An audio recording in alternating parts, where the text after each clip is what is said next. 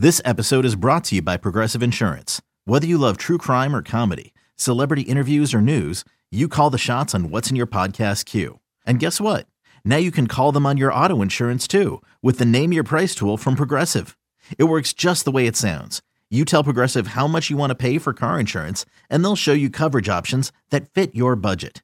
Get your quote today at Progressive.com to join the over 28 million drivers who trust Progressive. Progressive Casualty Insurance Company and Affiliates. Price and coverage match limited by state law. It's only a kick, a jump, a block. It's only a serve. It's only a tackle, a run. It's only for the fans. After all, it's only pressure. You got this. Adidas.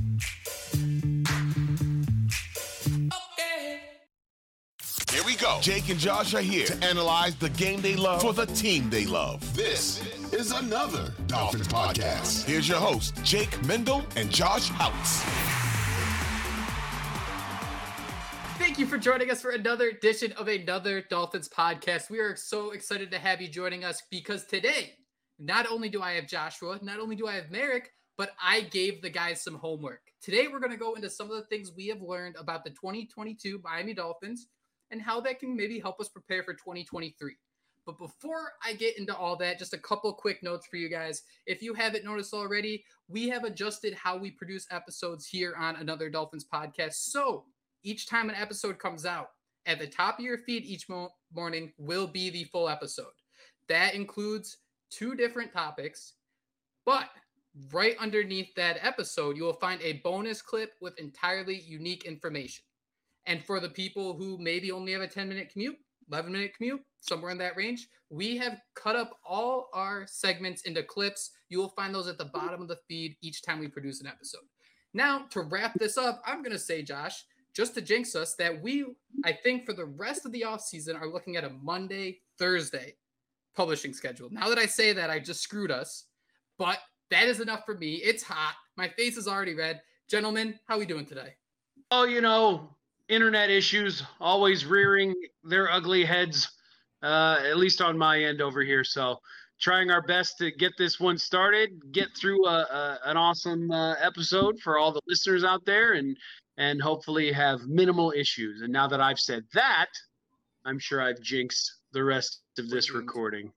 So duped. This entire podcast is jigs. But yeah, Jake, thanks for rattling off all that new information about the podcast. I've been pretty good. Like you said, it's hot as hell. I'm watching after the 3 little kids. And I even got a chance to write an article up because there was a little bit of Dolphins news today with them signing Cam Smith, the final rookie, heading into rookie mini camp in 13 days, I think it is. Crazy.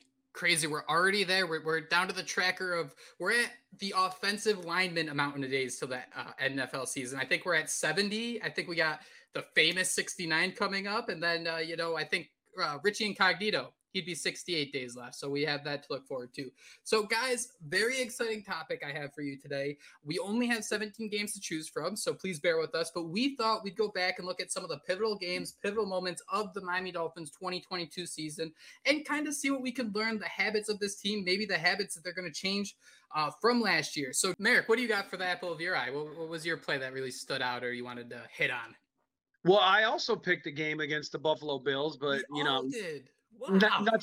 Not trying to be a downer like y'all, but I picked a play from the Week 3 victory at home against the Buffalo Bills. Bills fans might remember that as the game where the Sun tried to murder your entire franchise over there, and you had to send reports into OSHA trying to get Hard Rock Stadium canceled, I guess. Spoiler alert, didn't work. You're gonna have to go down to Miami and play again in the Sun this upcoming season, a little bit later in the year though, so maybe it worked a little bit. But either way, I picked the 3rd and 22 deep ball completion from Tua to Jalen Waddle. Just over 11 and a half minutes to go in the contest. Dolphins down 17-14. Tua hits Waddle deep down the middle of the field for about 45, 46 yards. Again, this was on 3rd and 22. Mike McDaniel, for as much as we kind of lambaste him for his short yardage play calling on 3rd and 1 or 4th and 1, when he needed to go deep on those third down plays, even some fourth down plays. He had the right calls dialed up, and he wasn't afraid to let Tua sling it. So Tua throws the ball deep down the field, 45, 46 yards to Waddle, sets up a 1st and goal, actually led to a Chase Edmonds rushing touchdown, which allowed the Dolphins to take the lead in the fourth quarter in that one, and they never gave it up. That was the play, and this is week 3, so you get the week 2 game against the Baltimore Ravens where they have that big comeback and Tua's throwing deep here, there, everywhere. But this was a close contest. This was a close contest against a divisional rival, and not just a divisional rival, but a team in your division that had been dominating the division for multiple years in a row, winning the division multiple years in a row. They were the juggernauts. They were the big dogs. And if the Dolphins wanted to prove that they belonged in the top ranks of NFL teams, in the upper echelon of NFL teams, they needed to win a game against the Buffalo Bills, and they were able to do that. They were able to do that early in the 2022 season, and I felt like that just set the tone for the rest of the year. They played the Bills 2 more times. They lost both those games, but they were close games because they proved in week 3 that they can play with a team like that. They can play with the Bills like that. And if you can play with the Bills like that, then in my opinion, you can play with any team in the National Football League like that. And, spoiler alert, again, once you get to the playoffs, everybody's pretty damn good. So if you can't play with teams like that, then why even get to the playoffs in the first place? So week 3, 2022, 3rd and 22, Tua to Waddle deep. That's one of my highlight plays of the year. And again, set the tone for the rest of the season in my eyes. So I think the Dolphins actually ranked 1st in the NFL in terms of playing 21 personnel, aka 2 running backs, 1 tight end on the field. They did that 35% of their snaps. And that play, I love that play because if you fast forward to that other game against Buffalo, there's a similar play where Jalen Waddle, he starts as a slot receiver, works his way up the field, and it's basically a long shot. That play, he split the 2 safeties deep. Further down the road in the next Buffalo game, it's 1 safety deep. And the reason I'm bringing this up is because I think in both these plays, Alec Ingold is not getting the credit he deserves because what we're seeing happen against teams that play the Miami Dolphins, you see they have 2 running backs on the field. One's a fullback. So you want to load up, right? You're not really going to get into your nickel defense. You're not going to get into your dime defense. But Jalen Waddle and Tyreek Hill are 2 guys that can still dominate deep. These are 2 guys that both had over 20% usage rates in this offense. These guys averaged over 50% of the targets in this offense. So the fact we saw them not only do the party trick, the keg stand of a 3rd and 22, but see it not be something that's lucky. See it be part of the evolution of the offense where you can go from Jalen Waddle making that catch down the middle of the field to having him break free for a touchdown later in Buffalo. I think that's super impressive. And that's a great pick, Merrick. I completely agree with you that, you see what they can do on offense and you see the situations where in the past 3rd and 22, Tannehill is going to get sacked. It's just, he's going to get absolutely clobbered. There's going to be a bunch of issues, maybe a fumbled snap. We saw that this offense is not only comfortable, but confident in whatever situation they are in because they have a play caller who knows what to do. Josh, what do you think? Yeah, I mean, that thing was probably the most perfect deep ball we've seen in years, right? And it's just so funny how the narrative has switched. A couple of years ago, it was can Tua throw the deep ball? Tua can't do this. Tua can't do that. I mean, this season, he was one of the best, if not the best in the NFL at completing those deep balls. So I want to see Mike McDaniel's offense kind of take things back a little bit, more so Tua, checking down a little bit more this year, finding those easier targets underneath. But this was a great play. This was, again, picture perfect. I don't think you could have, he could not have walked the ball down the field and handed it to Jalen Waddle any better than he did. So we were all hyped when we saw that go down because, as we'll talk about later, there were some big time throws in that Baltimore game. But a lot of those deep balls, Tyreek Hill was running wide open. He had to stop a little bit. This was perfectly right on target, hit Jalen Waddle in stride. And I know we all remember just, losing our minds when that play happened. So great pick, Merrick. And yeah, they proved they could beat Buffalo week 3, and that has set the tone. And now, they are a legit contender in the AFC East, and Buffalo is well aware of that. We're going to ride the lightning here and keep with the offense. And guys, I love that we all pick Buffalo games. I think that when you're facing a divisional rival, like we saw the reaction of the Buffalo coaches up in the play booth after the game was over. When you're facing a divisional rival, it can be September, it can be November, and all of a sudden it's a playoff game, right? Because you have 2 chances against these divisional rivals, and these games mean a bunch. So that's why I picked the Buffalo Saturday Showdown, snow game, the ice game, whatever you want to call it. This drive started with a solid Raheem Mostert kick return, followed by a lot of running plays to the right side of the line, a lot of Robert Hunt, a lot of Brandon Snell. Mostert had a very nice we complain that Tua doesn't dump the ball off enough now, weirdly, but he had a great dump off to Mostert, who sidestepped Milano for a great first down. And what I started to realize is how important Mostert is and how strong he can be in this offense. There was 1:05 left in the first quarter. The Dolphins were trailing 7-3. Mostert down that right side again, continuing that idea of pounding the rock to the right side after what seemed like an entire season where we were like, all right, it's all to Teron Armstead's side. You're doing that stretch run behind Armstead, but the Dolphins got away with that. We saw the growth in the offense. So I picked that 67-yard run down the right side where it seemed like Raheem Mostert got about 5-6 yards before he was even touched. On that play, Tyreek Hill started in motion coming across the line. I think this is so important because the Dolphins used motion more than any other team in the NFL last year. And it's kind of a hat and a hat because I want you to consider the fact that the Dolphins played less man defense. They faced less man defense than any other team in the league. So they know what they're going up against. You want to get those zones. You want to contain Tyreek Hill and Jalen Waddle and what they can do. That's what makes this outside zone so powerful, especially late in the season, because the Dolphins have such a strong success rate.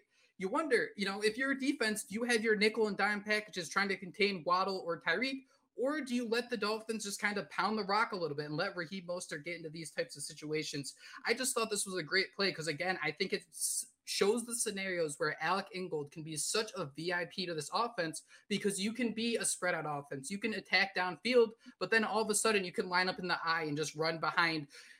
We saw it. Robert Hunt, 4 or 5 straight plays and get first down at the first down. So to me, I saw that. I was very impressed, not specifically just with that run, just the development of the offense. And looking ahead to 2023, I'm confident that we've had 7-8 months to recover from the season. Obviously, coaches are watching what the Dolphins are doing and trying to adjust. Seeing things like this makes me incredibly comfortable with what the Dolphins can do and how Mike McDaniel continued to make adjustment on top of adjustment and top of adjustment. And then we got a whole Princess Bride situation going on.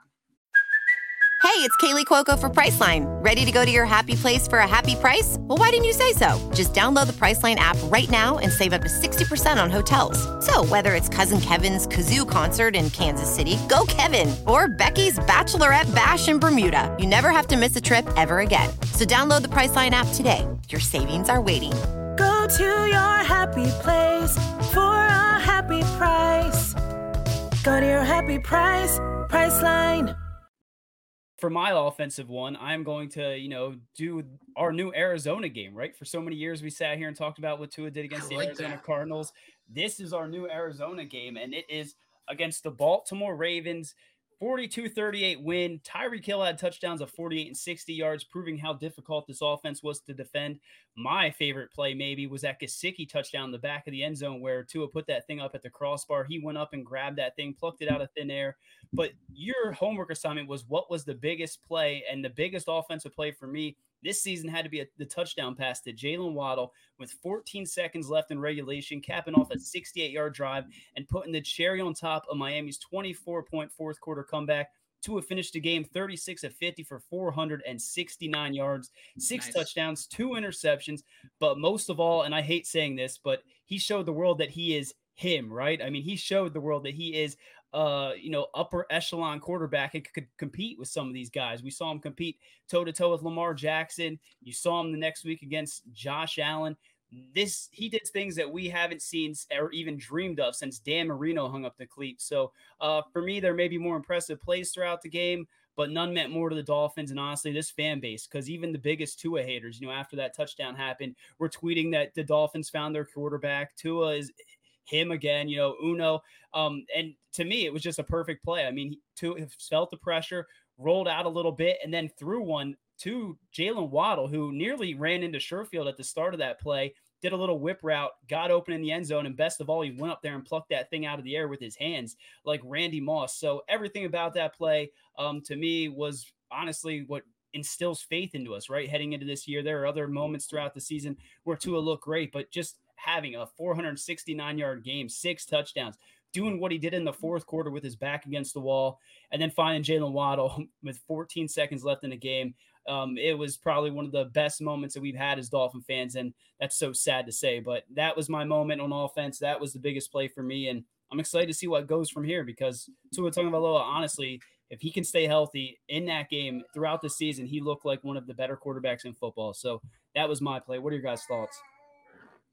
So you can kind of understand why Trent Sherfield and Jalen Waddle were running into each other near the start of the play.